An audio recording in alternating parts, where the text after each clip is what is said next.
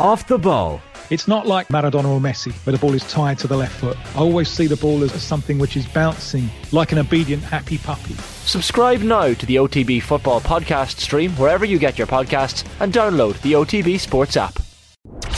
OTB AM. With Gillette. Get into your flow with the new Gillette Labs Razor with exfoliating bar. Keith Wood, good morning to you. How are you? Good morning, Ger. I'm excellent, thank you. How are you? Yeah, very good, very good. So the news came through that Johnny Sexton has had surgery on his injured cheekbone, and they haven't announced yet what they think the prognosis is going to be in terms of his recovery. But it's anything from a few weeks to a little bit longer. What do you do if you're the Ireland selectors? Do you take this opportunity to say, OK, we don't rush back. Let's see what life is like without you, and remind everybody about why we need you so much? Well, I think for every player and for every coach, they would be looking to get their players back as quickly as they can, safely. So I think that's the only overriding call. I do think they get a chance and an opportunity to see which other guys stand up in that period of time. So I don't know that they take it as being that they just leave it and say, look, take the Six Nations off and you'll be fine and we can see how we react. Ireland have always been very pragmatic in how they deal with competitions, I would say in fairly stark contrast to Eddie Jones over the last few years. Ireland concentrate on the here and now with an idea that they know that that's what funds the game. And if you don't do that, you can put yourself in a slightly precarious position. So Ireland want to do well in World Cups, and we hope that they will break their duck and at this time and get past the quarterfinals at least, though they're in the hard side of the pool. But they do manage their resources properly. So I don't think that Farrell is. I don't think he takes chances. I think he understands his players, and I think he tends to get the best out of them. So, look, I would see it from him as saying, well, this is for life post Johnny. We have a great idea of who we have. But I wrote down the names of the out halves that we have, and I don't know that we've ever had as many players that you can say could play international rugby. Now, that doesn't mean that they're Johnny Sexton, but there's a lot more in the depth chart than there has been for a long, long time.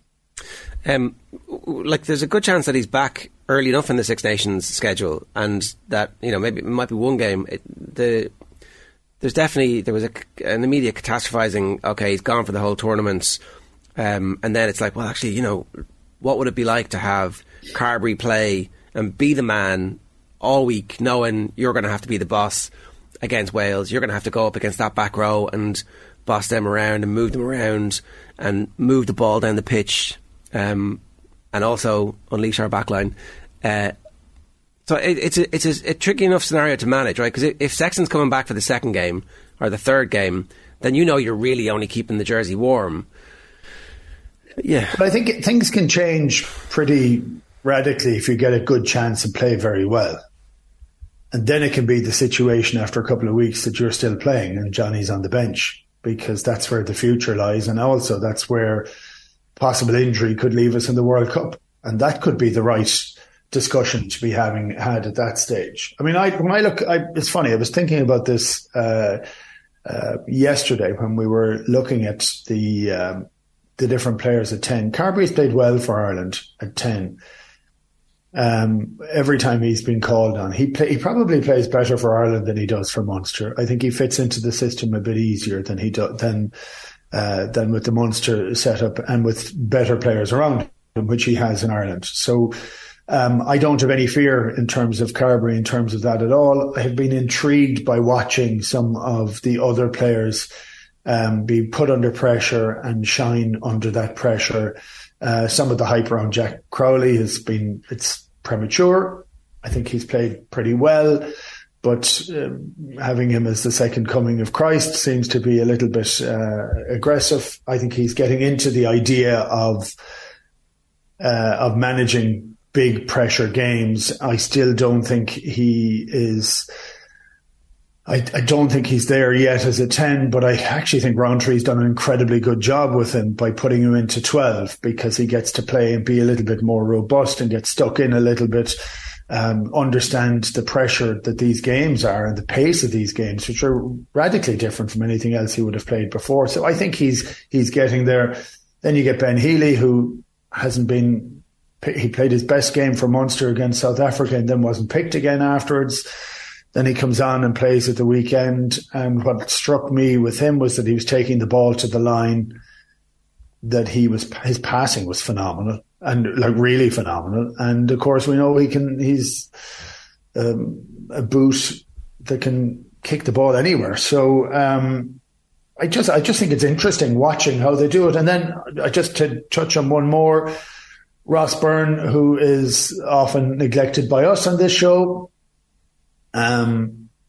he then plays every game that he has to play this year and seems to have matured a lot more and is playing in a system that is protecting Johnny Sexton in Leinster, and he plays in the same system. He is not to Johnny's standard, but he has played an awful lot better this season, I think, in general play. His goal kicking is the best in the country. What's your order of preference, Keith? If you're Andy Farrell talking about your 10 depth chart after Johnny, what order is your list in?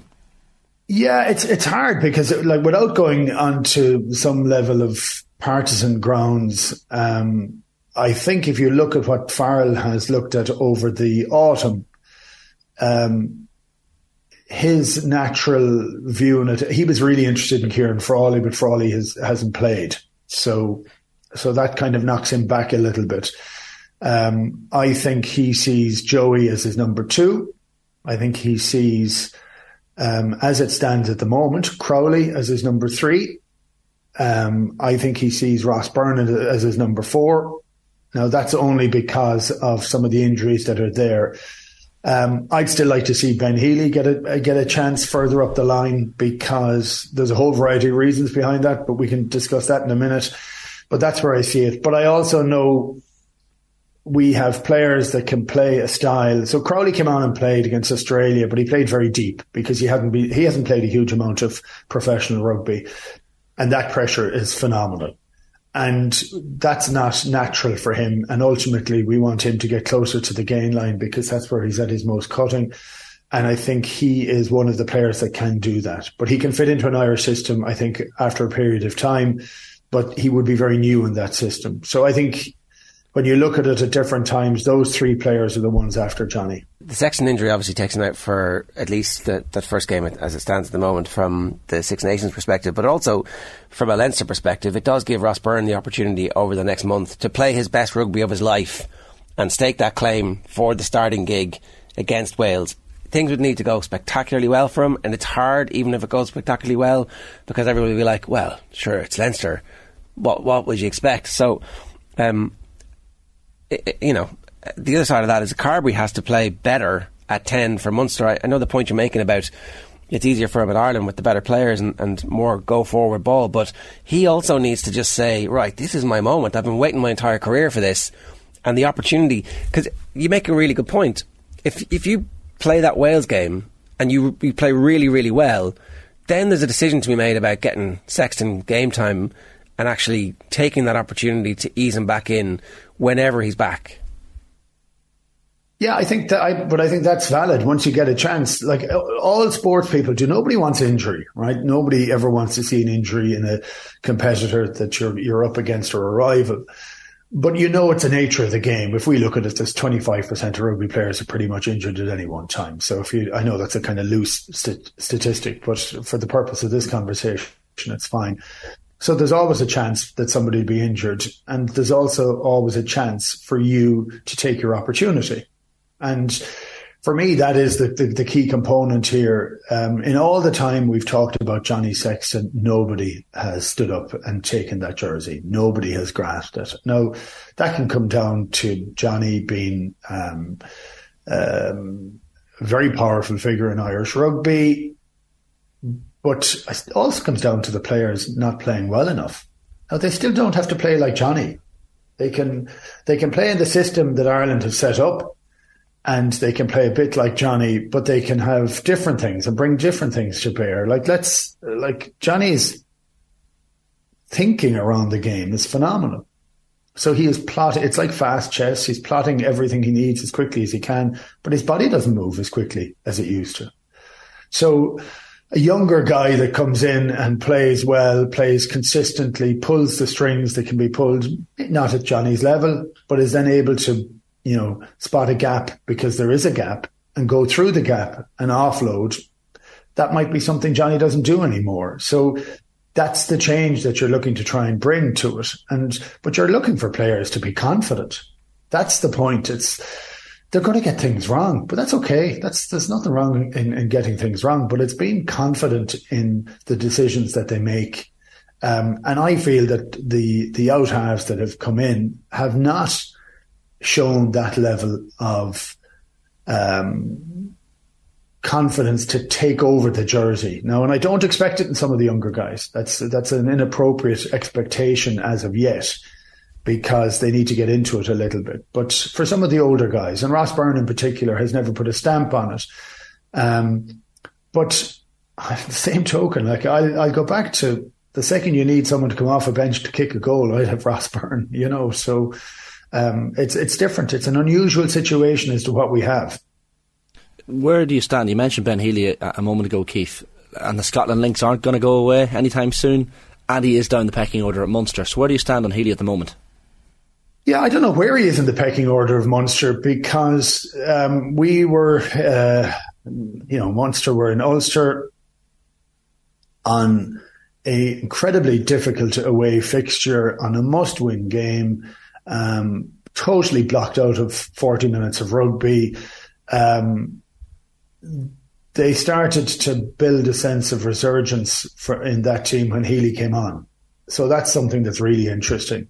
And I have to say, he looks, don't know him, met him once or twice, but I don't know him at all. But he looks very, very confident in his own capabilities. And sometimes that's required for your 10. You want your 10 to be a bit cocky or know what he's able to go and do and then go and do it. I thought the team changed when he went on the field because, as I said, I think Roundtree's done well with Crowley by playing him at 12 a lot of the time, because he hasn't played a huge amount of rugby. So suddenly you had two playmakers. I could see Munster having three playmakers. I could see them playing with both of those at 10 and 12 and Carbery at 15 at one stage, which would be quite a departure from Munster's play of the last few years. But I thought Healy's passing, there was a risk to it because he was passing in over the top, but the quality of the passing, mitigated against the risk. And I thought he looked strong, sharp. I thought Crowley upped his game in the period of time without that extra pressure playing at 10. And I thought they looked like a fairly potent pairing to have in there, and they got the win. I mean, that was the important element for it. It wasn't that pretty, but they eked out a win, something that was incredibly important for Munster to get to. Let's tease out the Scotland thing, right? If you're Cooney, I totally understand. Whatever you do at the moment doesn't seem to be good enough to get you in the Ireland selection. Whatever's happened, you're at this stage of your career outside the tent, and you're definitely pissing in, right? But if you're Healy and you're cocky, flirting with Scotland, it's not whatever the thinking is, right? Unless it's just a pressure game with the IRFU to give him a proper contract and to leverage your way to a starting job somewhere. It doesn't speak to me of a player who's confident in their own ability to nail down the starting position at Munster and then subsequently Ireland. And I'm like, okay, well, if you want to go and play for Scotland, go and play for Scotland. Yeah, I'm intrigued with all of that, actually. And but here's the other thing: he's half Scottish and half Irish. That's one part, right? So you can look at it in that fashion. And so yes, he's living in Ireland and playing in Ireland, but that is a way to look at it too. We automatically take him because there's any bit of Irish in him, we take him, But that is part of it. Also, careers are short. And you go and you play international rugby, you have a higher value, you have an opportunity to build your life out of elements of that. And if there's a difference, if the multiple is huge of a difference, that turns your head. But it also turns your head if you're not getting picked. So you could say one thing here and say, well, actually, if I were really good, I'm confident, but I see 2 or 3 different things in the way and they're not picking me at the moment, then it's outside my capability. Well, maybe I take something inside my capability. Now, look, I'm fighting against myself on that one, obviously, because I would think of him as Irish, but he's half Irish, half Scottish. That's there's no way around that fact. But and I don't like players moving from one country to another. I understand the change in the law that they've had in World Rugby, and I kind of agree with that a little bit for people who've moved from some countries to other countries to go back. But look, I still think we need to get our head around the idea of what it is to play for your country. So he has an opportunity to do both, but careers are short. And I could just say that I'm becoming slightly more cynical as the world, as I get older.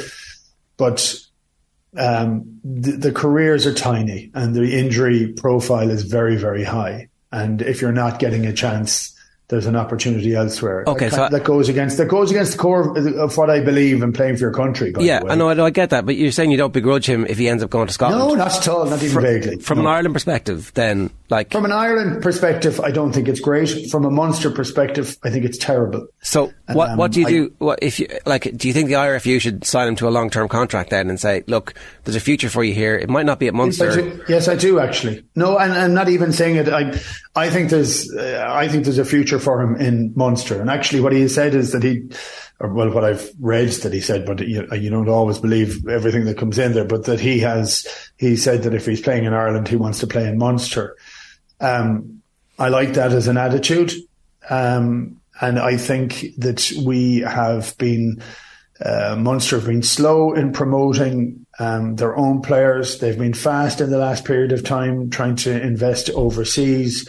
Here is a guy with a fairly obvious talent, still a little bit raw, but as he proved the other day, he is able to play well under pressure. So if we don't make too many of them, we can't be getting rid of them and letting them go elsewhere. And I'm sure there's financial pressures left, right and centre, but I think you want to keep the young guys in the game and you want to show that there's a path that if you play well, that there is a proper opportunity. I think it's a really difficult balancing act because of the economics, but that's the nature of it. I'd rather spend those economics on a young Irish guy than try and take a non-Irish qualified player in from overseas.